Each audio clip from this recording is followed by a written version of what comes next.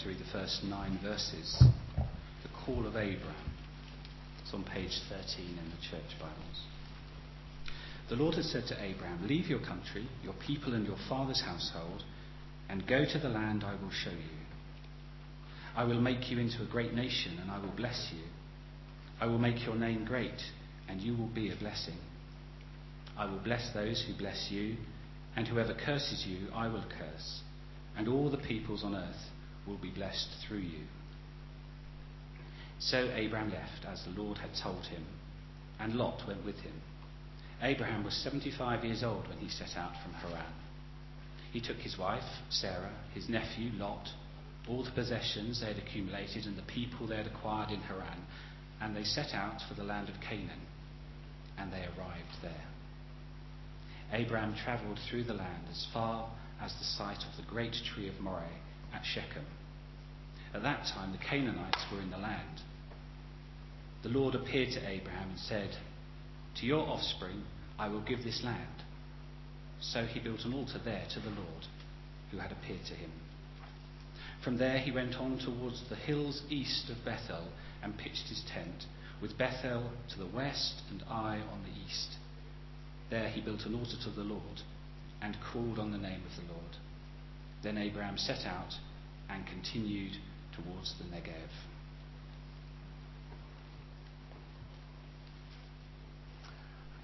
Abraham believed God, and it was credited to him as righteousness. Well, that would be quite a testimony, wouldn't it? Abraham believed God. Would we say the same for us? What about this one? Thank you, David. Jeff believed God, and it was credited to him as righteousness. And we could go on, David. Come with the next slide, David. Thank you. Or we could go, Neil believed God. Or we could go, Paddy believed God.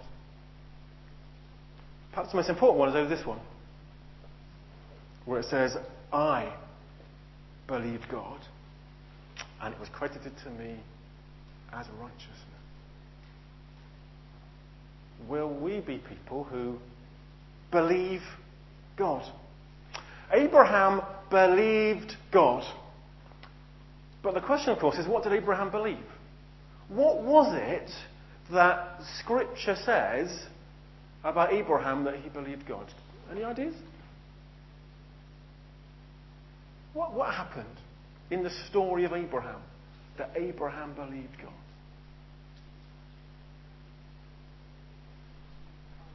That God would provide a son, exactly. The promise of God to Abraham was that God would give Abraham a son.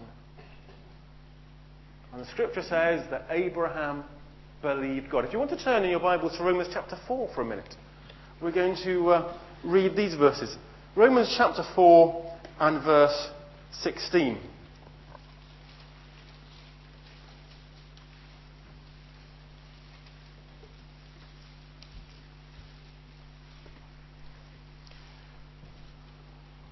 Therefore, the promise comes by faith, so that it might be by grace, and may be granted to all Abraham's offspring, not only to those who are of the law, but also to those who have the faith of Abraham. He is the father of us all. As it is written, I will make you a father of many nations. He is the father in the sight of God, in whom he believed, the God who gives life to the dead and calls into being things that were not. Against all hope, Abraham in hope believed, and so became the father of many nations, just as it had been said to him, so shall your offspring be. Without weakening his faith, he faced the fact that his body was as good as dead, since he was about 100 years old, and that Sarah's womb was also dead. Yet he did not waver through unbelief, regarding the promise of God, but was strengthened in his faith and gave glory to God, being fully persuaded that God had power to do what he had promised. This is why it was credited to him as righteousness. The words, "it was credited to him," were written not for him alone, but also for us, to whom God will credit righteousness, for us who believe in him who raised Jesus our Lord from the dead. He was delivered over to death for our sins and was raised to life for our justification.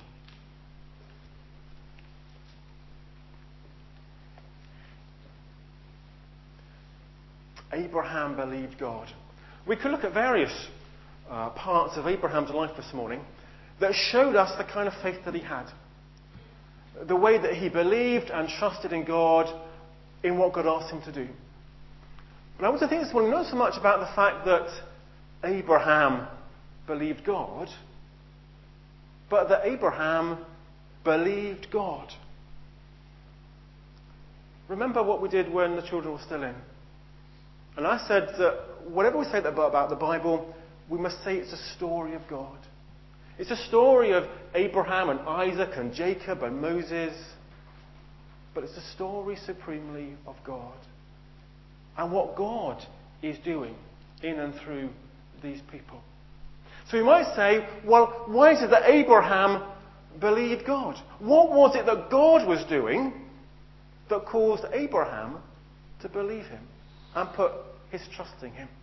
I want to suggest this morning two things that are part of our story, two things that God is doing. I want to talk about a call and a promise. At the end of chapter 11 of Genesis, you have a great long list of people. A kind of reading you dread being given in church because it gives a list of names. And who their sons were and how long they lived. And it covers a long period of time. And suddenly, almost out the blue, in Genesis chapter 12, God speaks. And God says to Abraham, or Abram, as he was still called, leave your country, leave your family, your friends, and set off on a journey to a new land, to a place that I'm going to show you. And I will bless you as you go. And Abraham is faced with a choice. Will he stay where he is? Abraham was a wealthy man. And life was good. And would Abraham leave all that he had to go off somewhere where the end wasn't even known? And Abraham had a choice. Would he take the easy option to stay where he was and all that was familiar, or the hard option to follow God somewhere that was yet unknown? And to Abraham's great and eternal credit, he chooses to follow God. When it says Abraham believed God, we're talking about someone who says yes to God, who trusted God even though the future was uncertain and unclear, and it meant stepping out from what was familiar and certain. Abraham said yes to God. See, who is the God that Abraham believed in? A God who calls. A God who calls Abraham. A God who calls many other people. We have a God who calls. Calls us to leave the settled and the familiar and the known, and sometimes to step out in faith into something new. So Abraham begins his journey. And Abraham becomes the first of many people in the Bible who go on a journey. And this idea of a journey becomes an important theme about how we follow God. We go on a journey with God. Moses, he went on a journey. The people of Israel, they went on a journey. 40 years in the wilderness, following God to the promised land. Elijah went on a journey. There's this great story in 1 Kings 19 where Elijah's just had this amazing experience where God has sent fire from heaven to burn up the sacrifice that was covered in water. You know, a mountaintop experience. And then Elijah hits the depths and says to God, there's no one left, I'm on my own, it's not worth it. And God takes him on a journey. It takes him 40 days and 40 nights. And he comes to Mount Horeb, and there he meets with God. Not in the wind, not in the earthquake, not in the fire, but in God's still small voice. And Elijah goes on a journey, a physical journey. He goes for 40 days. But I think there's a journey going inside as well, to get to the point where he can meet with God. Jesus goes on a journey. Luke chapter 9:51 says, Jesus set out for Jerusalem. Lots of things happen on the way, but he's on a journey to Jerusalem knowing that's where he will die. And he calls his disciples to journey with him.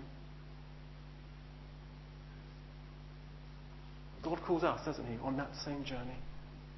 Sometimes it may be a physical thing where we have to go. But for all of us, it means sometimes leaving behind what is familiar and settled and known and stepping out into something new. We have a God who calls. Now, being settled can be a good thing. Next weekend is the first anniversary of us moving to Tame from Oxford. Almost been here a year. And of course, the question you're always asked is what? Have you settled in yet? To which we want to say, well, actually, yes, we feel pretty settled. You know, we've made friends. We've got to know our neighbours. The children have done really well at school. It's good to be settled and put down roots. But sometimes God calls us on, not to be settled, but to be pilgrim people, moving on. 20-something years ago now, I went off to university. We were talking before about A-level results and the excitement of people going off. I went to university, I went to Durham. We lived in North London. And I had no real plan, but I thought I would go to university, go back to London, get a job in the city. This was my expectation of life at 18. And God called me.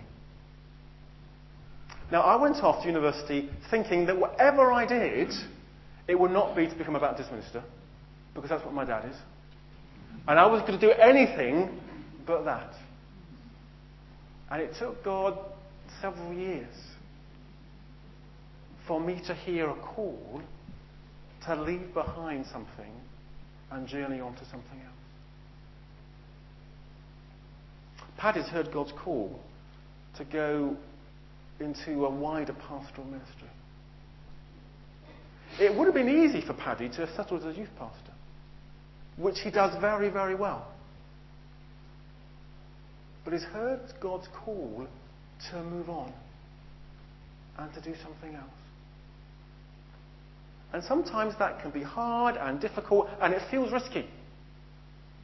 But if we hear God's call, will we be people who say yes? What about this statement? Can I have the next one, David? Thank you. What about that one? Long Crendon Baptist Church believed God, and it was credited to them as righteousness. Not, of course, do you believe in God and think God's a good thing. I'll take that for granted. But will we say yes to God? When God calls us on, unsettles us and says, there's something new, will we say yes to God? The big plan at the moment is a building, isn't it? And what will we feel when it's done? When it's finally finished? Will we feel that the journey is over and we've gone to the promised land? Or will we be saying, well, actually, where is God calling us to go? This was simply a staging post on the journey. And God is calling us on. Will we be people who will listen and respond and say yes to God's call? Abraham believed God. He said yes. It was credited to him as righteousness. A second thing. We talked about a call and we talked about a promise. And God gives Abraham a promise. God says to Abraham, I will bless you. And I will bless your family and your nation. The promise of blessing. But notice where the promise of blessing ends. I will bless you. I will make you a great nation. And through you, all nations of the world will be blessed. The promise that God gives to Abraham isn't simply that he's going to be all right, but that through him God will change the world. Now let's go back to Genesis earlier on to understand this. Remember I said the Bible's a story of God supremely. Of course, that's nowhere more clear than Genesis chapter 1. In the beginning, God made the heavens and the earth. God said, let there be light. God made all that there was. And then we know the story of Adam and Eve. But of course what happens here is that in response to human sin, God judges them. He sends them out of the Garden of Eden. But notice a little verse there in Genesis chapter 3 that says, and God made for them garments to cover their nakedness. In the midst of God's judgment, God is giving grace. Judgment and grace. We see this repeated throughout Genesis. So we have Cain and Abel next. Cain kills his brother Abel over a bit of jealousy and a fight. And God banishes Cain. Judgment. But God puts on Cain's forehead a mark to protect him from other people. Grace. Noah. We know Noah, don't we? The flood and the rainbow. Judgment and grace. Genesis chapter 11 then is the story of the Tower of Babel. This is the account of where the people got together and they built a tower so high they thought they could get to God in heaven. And God scatters the people. In that moment, the nations of the world are born. Before that, they spoke the same language in the story. Now they speak different languages and are scattered around the world. The nations of the world are born. But how does God act in grace? Well, he calls Abraham. The people have been judged because of their arrogance and their pride. They have now scattered around the world, but through you, God says, you will be a blessing to the nations. So when God makes his promise in Genesis chapter 12, it's responding to the judgment of Genesis chapter 11. This is God's way, a risky way of blessing all the nations by calling one person and by saying through you and through your offspring, I will bless the world. This sinful, messed up, hurting world that I'm going to bless.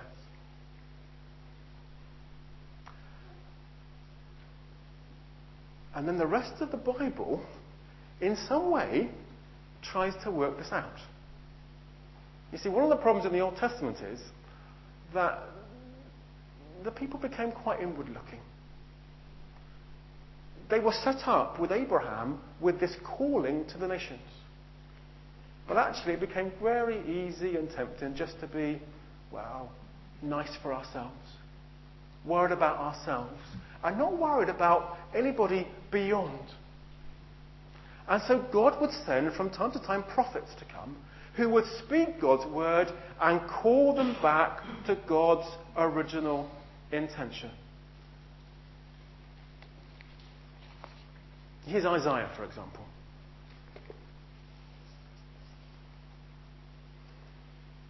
Isaiah 49. Is it too small a thing for you to be my servant? A touch of sarcasm here. God says to the people, is it too small a thing to do what I've asked you to do? To restore the tribes of Jacob? To bring back those of Israel I have kept? I will make you a light for the Gentiles, that my salvation may reach to the ends of the earth.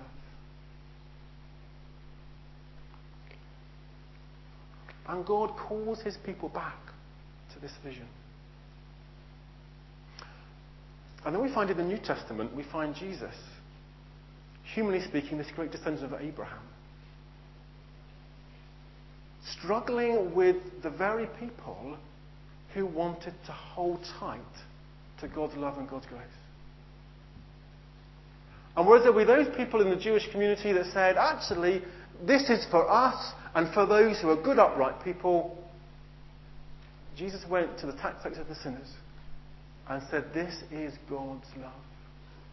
Challenging those people within society that wanted a narrow, exclusive view of who was in God's kingdom, who God's grace was for. And Jesus bursts it open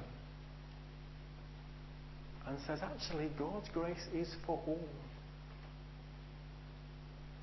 It's not surprising that when you read the Gospels, both Jesus and the Gospel writers use so many quotes from the prophets. Because this was so much of Jesus' message. Wanting to break people free from this way of thinking that kept things in. That said somehow God's grace was ours. But not sending people out to share that grace with the world.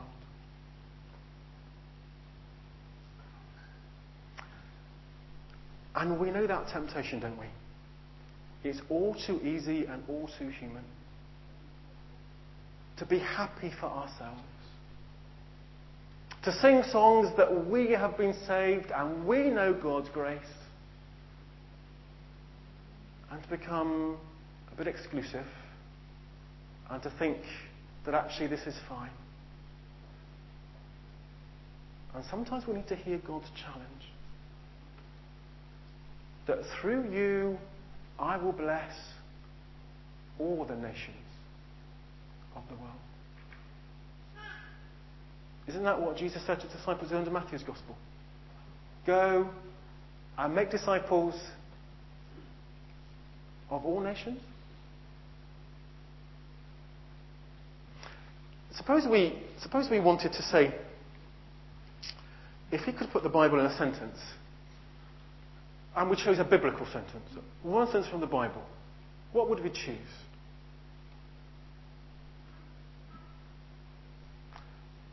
I guess the most common one is to choose John 3:16. Have you got that on the PowerPoint? It's going back a bit, whether we can find it. John 3:16. For God so loved the church that he sent it. Is that right? For God so loved the world that he sent his only Son. You notice the echoes here of the story of Abraham. Sent to be a blessing to the nations.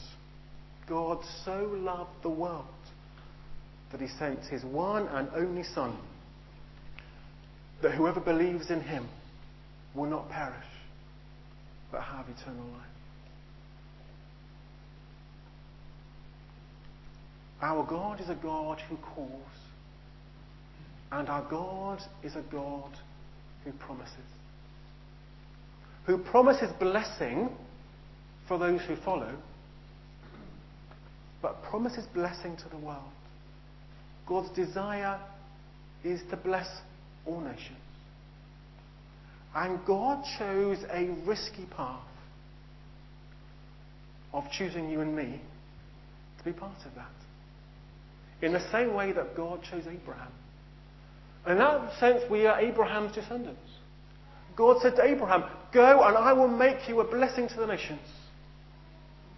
And God says the same to us. And we must choose sometimes whether we will hold on tight to what God has given or go with open arms to share with the world. We have a God who calls and who promises.